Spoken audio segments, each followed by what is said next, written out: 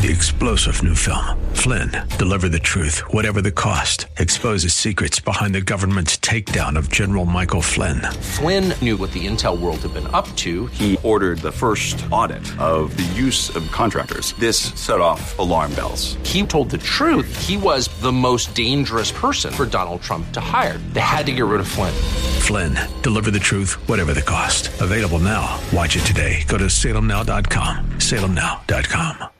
In Ephesians, Paul tells us we live by faith alone, through grace alone, and that not of ourselves, but a gift of God, lest any man should boast.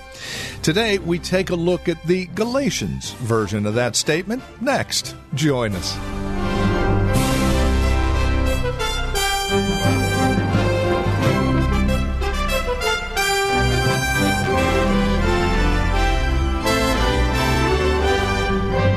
From Reformed Heritage Church in San Jose, hi there, and welcome to our program.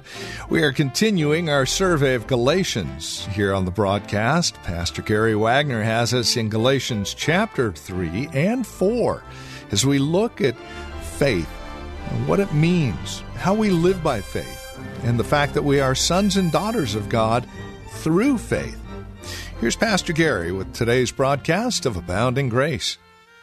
The passage I want us to look at today is Galatians 4, 1 through 11. And that text has a very important purpose, a very basic purpose. Its purpose is to set forth mankind's basic need for Jesus Christ and to show how God has provided for man's need in Christ. What are some of those basic needs that our text either brings out or alludes to? Well, mankind needs liberty. He thirsts for it. Fallen mankind is a slave to sin. He can't keep from sinning. Fallen man is a slave to God's law. He's shut up in a prison, so to speak, by God's law that continually shows him not how to be saved by obeying the law, but how evil he is. And it closes off all our other exits and ways of escape, so that he is a slave to the indictment and condemnation of God's law and its convicting power. He needs liberty. And when a man is a slave to sin and the indictment of God's law, he becomes easy prey to be a slave to many other things and to many other people and to many impulses. And only Jesus Christ can break the hold sin has on a person and set him free to live for God. Man needs freedom. Our passage also tells us that mankind needs maturity. Mankind's whole life is a futile attempt to escape maturity, to live as irresponsible, immature people, as children with no thought of the future, trying to make themselves believe that ideas and actions do not have consequences. And this childishness that marks our present age is seen in the fashions and in the play-oriented living that characterize the life of most people in our day. Why do we have to work? Well, we have to work so that we can have the time and the money to play on the weekend. And the more we can be paid, the less days we have to work, and the more days we can play. And it goes around and around. In Christ, we reach full human maturity. We reach full human potential by His Spirit as He molds us more and more every day into the image of God. Man also needs acceptance with God and acceptance by other human beings. He not only needs this acceptance, he needs to be assured of it. He needs to know that he is accepted with God. He needs to know that he can live with people who accept him. Jesus Christ came to lay the basis for our acceptance in the family of God by his own life, death, and resurrection. The Bible says man needs knowledge. He needs knowledge of God. who God is and who he is as a man in relation to God, how he is to relate to God, how he is to relate to other people, how he can define himself, how can he relate properly to this planet on which he lives. Sin has blinded his eyes. Sin has confused him. Sin has blurred his vision. He has a guilty ignorance of God. In the heart, he knows God, but he suppresses the truth in unrighteousness. And so he needs knowledge of God, which only, again, the Lord Jesus Christ can bring. Through faith in Christ, we know God, and we are known by God in the intimacy of a profound, personal, daily communion with the Creator of the world. Mankind also needs security. He needs certainty and hopefulness, not only with reference to his future, but with reference to his past and his present. He needs to be certain that nothing is going to sneak out of his past and give him a severe bite. He needs to be certain that his present life will account for something and not be wasted. And above all, he needs to know that what the future holds for him. Not something terrifying, but something that is beneficial to him and his family. To summarize all these things, mankind needs true life. Because without security, without knowledge of God, acceptance by him, human maturity and liberty, there is no such thing as life. Mankind needs true life. But without Christ, he is spiritually dead. And the law of God and trying to be good and trying to be kind and trying to be honest and trying to be loving and trying to manifest a proper integrity does not cause dead men to live. It confirms their deadness. Only Christ brings true life. Now let's examine our text today, Galatians 4:11, to see exactly how God has provided for all of fallen man's need in his Son, the Lord Jesus Christ. The first 3 verses I'd like to read again. Now I say, as long as the heir is a child, he does not differ at all from a slave, although he is the owner of everything, but he is under guardians and managers until the date is set by the Father. So also we, while we were children, were held in bondage under the elemental things of the world. What is the point of these 3 verses? Through faith in Christ, we are changed from slaves to sons.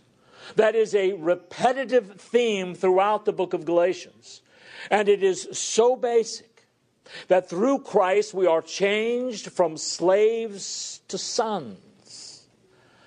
Now, the figure Paul used was some of the legal requirements of the day, such as the legal status of a child, who may have been the heir of the entire estate of the father, then changes when the child reaches maturity. That is a date that his father might set. Prior to that time, that child, though he is an heir of everything the father possesses, is no higher and has no more authority than a slave. He can't use any of his inheritance. He possesses it, but he can't control it, nor can he control his own life. So he has the status for all practical purposes of a slave. And that's the illustration that Paul uses. So what is the point? The point is, in Christ, the believer's legal status, that is, his standing with reference to the law of God, and his standing in the court of God, changes through faith. Today we are so concerned with experiential things, with the subjective, the emotional, that you hardly hear in many alleged evangelical churches any statement or extensive explanation of our legal standing before God, or how we appear judicially in the eyes of the court of heaven. And the reason we don't hear much about it is because it is outside of us. You see, it's not something we feel. It is something out here. That the gospel is primarily about a courtroom.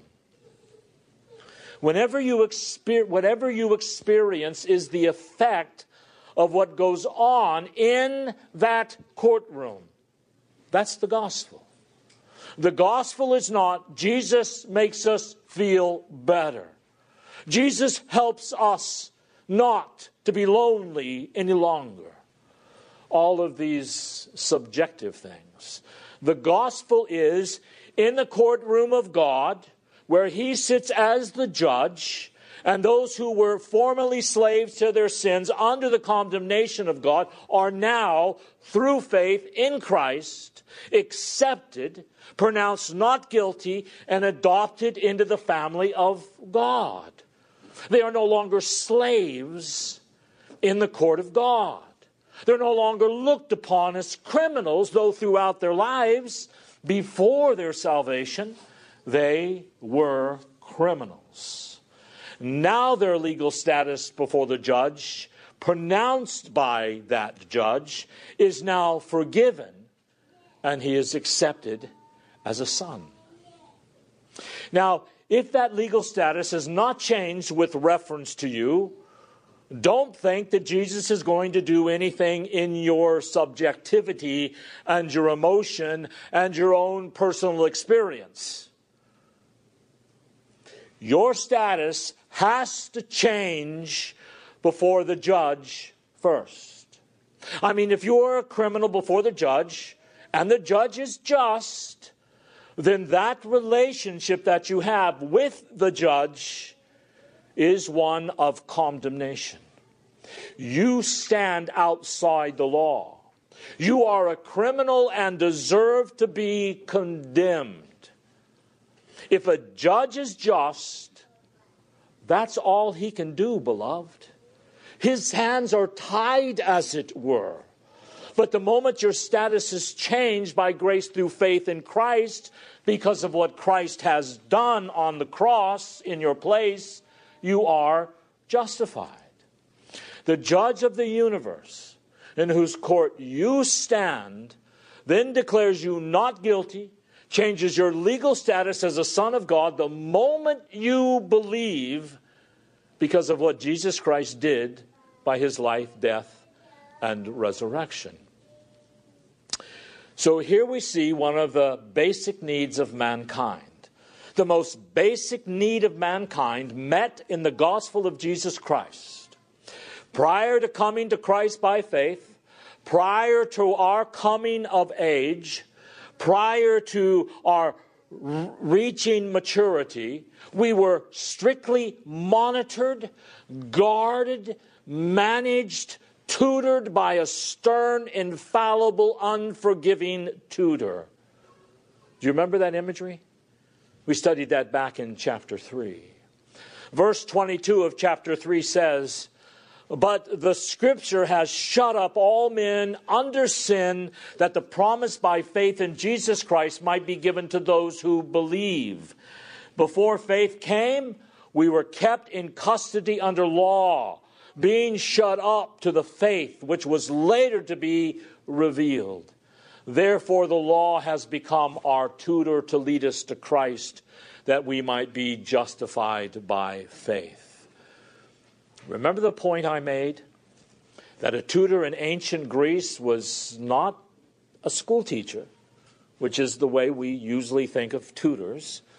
But the tutor was a slave that had the responsibility of getting a student from the door of the home to the door of the school, where the student would be turned over to the school teacher.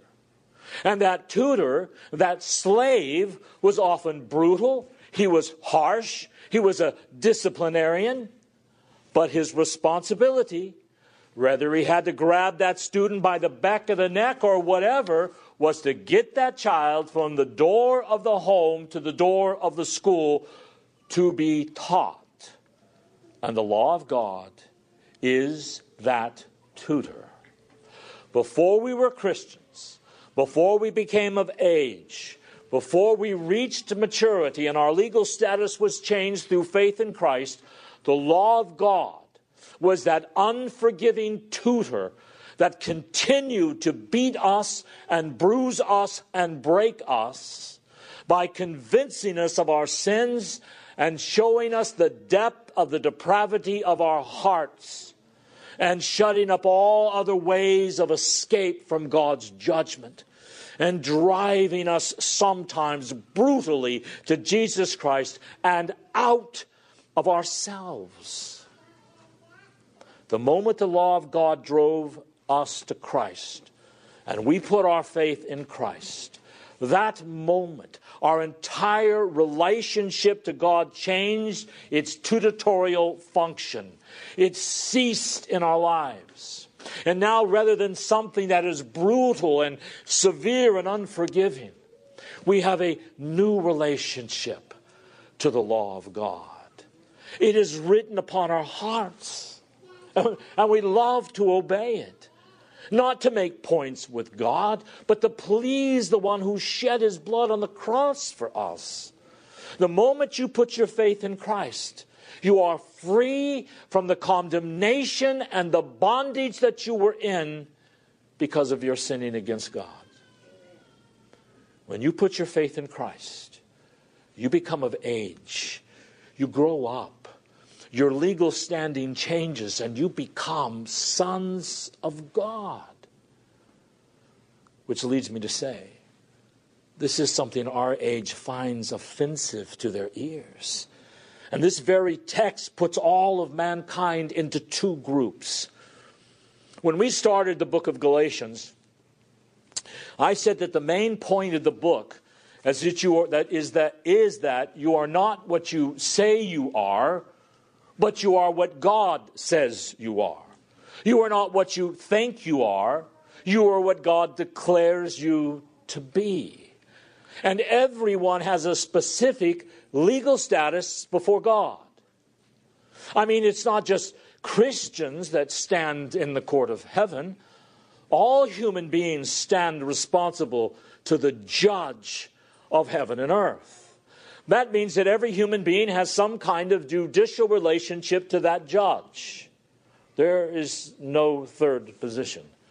There is no neutral position before God. The entire human race has one of two relationships with that judge. They either have the legal status of being condemned and liable to eternal punishment because of their rebellion against God's law, or because God's grace and unmerited mercy through faith in Jesus Christ, they stand there no longer condemned, but as God's sons, with all of their sins forgiven and accepted by the judge throughout all eternity. You see, we are either in bondage, criminals, slaves to sin and under the indictment of the law of God, bound for an eternity in hell, or we are the sons of God. That's it. This is not just some kind of religious jargon, beloved. Every one of you in this room, whether you are a visitor or member, or whether you believe me or not, has some kind of legal relationship to the judge of heaven and earth. The question is, do you know what yours is? Everyone has some relationship to that judge. Are you condemned? Which is what we all deserve to be because we are sinners. Or have you been justified? That is, has the judge declared you not guilty and accepted you as his own through your faith in the Lord Jesus Christ because of what he did by bearing the punishment your sins deserve? Now make sure of your relationship to that judge, because someday, my friends, you are going to stand literally, physically in his court before him, Make sure before that day comes, your legal status has changed from one of bondage to the law and to sin to faith in Christ. And understand the moment you put your faith in Christ, that very moment, you become a son of God or a daughter of God. But that very moment, you come into full possession of the inheritance that God says belongs to all of His children. That moment, beloved, you don't have to wait for a future date. You don't have to wait until you become more spiritual. You don't have to wait until you become more knowledgeable. The very moment you put your faith in Christ, you become His son or daughter. And you take possession of that wonderful inheritance of salvation that God says belongs to every child of His.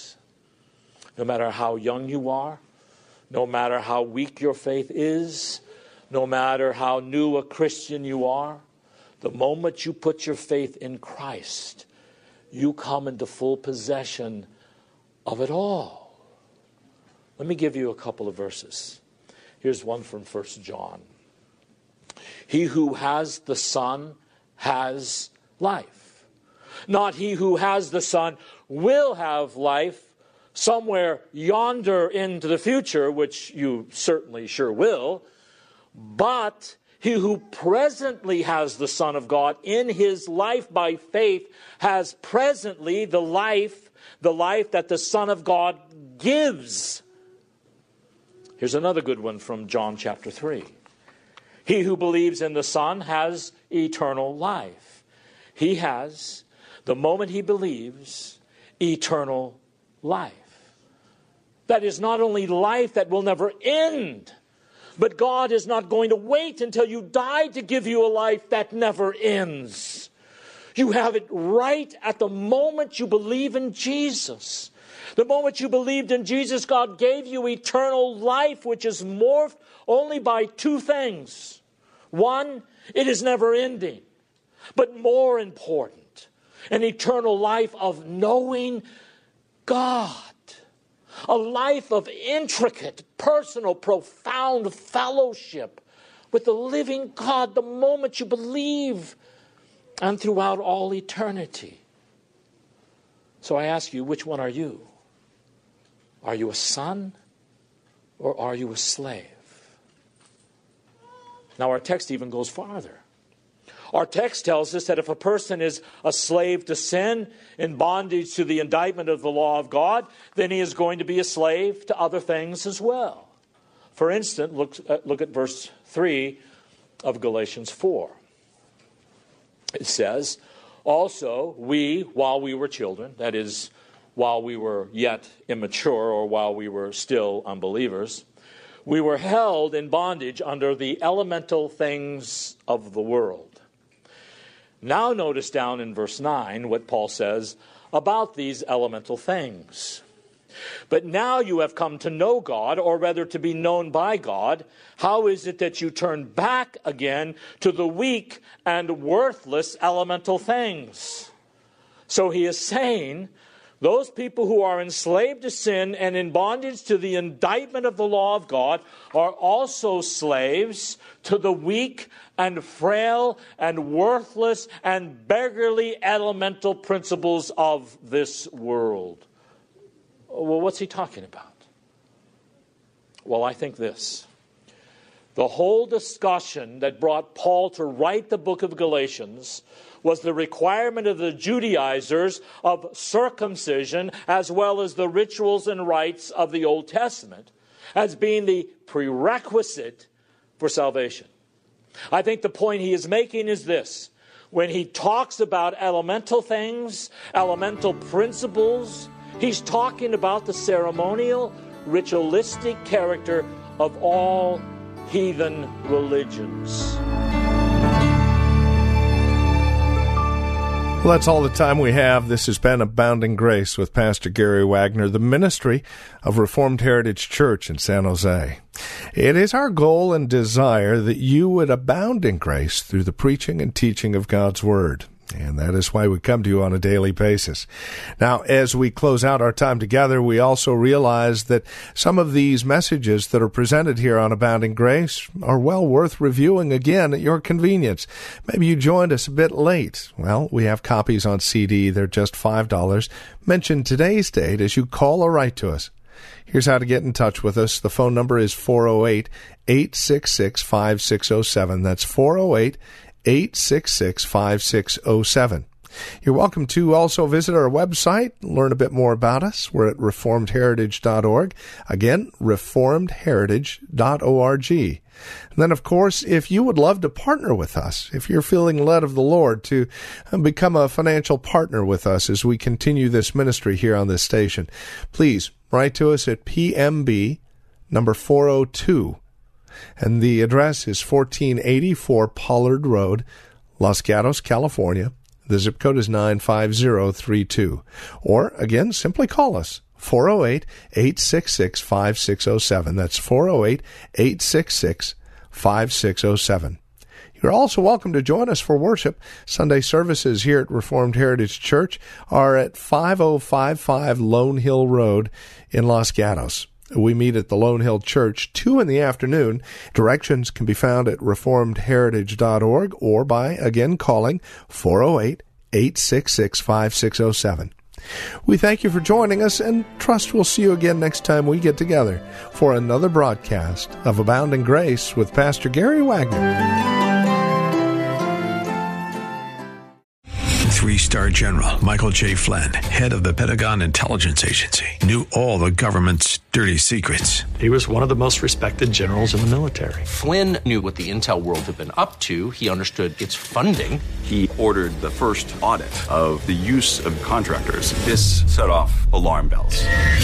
The explosive new documentary, Flynn, Deliver the Truth, Whatever the Cost, uncovers the facts behind this scandal. Flynn told the truth. He was the most dangerous person for Donald Trump to hire. I find out the worst enemy that I'm going to face in my life is right here in America. They took my assessment and they wanted me to change it. And I was like, I'm not changing it. They had to get rid of Flynn. With in-depth interviews, archival footage, and never-before-seen personal records of the man behind the headlines. I just felt like I was drowning. Flynn, Deliver the Truth, Whatever the Cost. Available now. Watch it today. Go to salemnow.com. salemnow.com.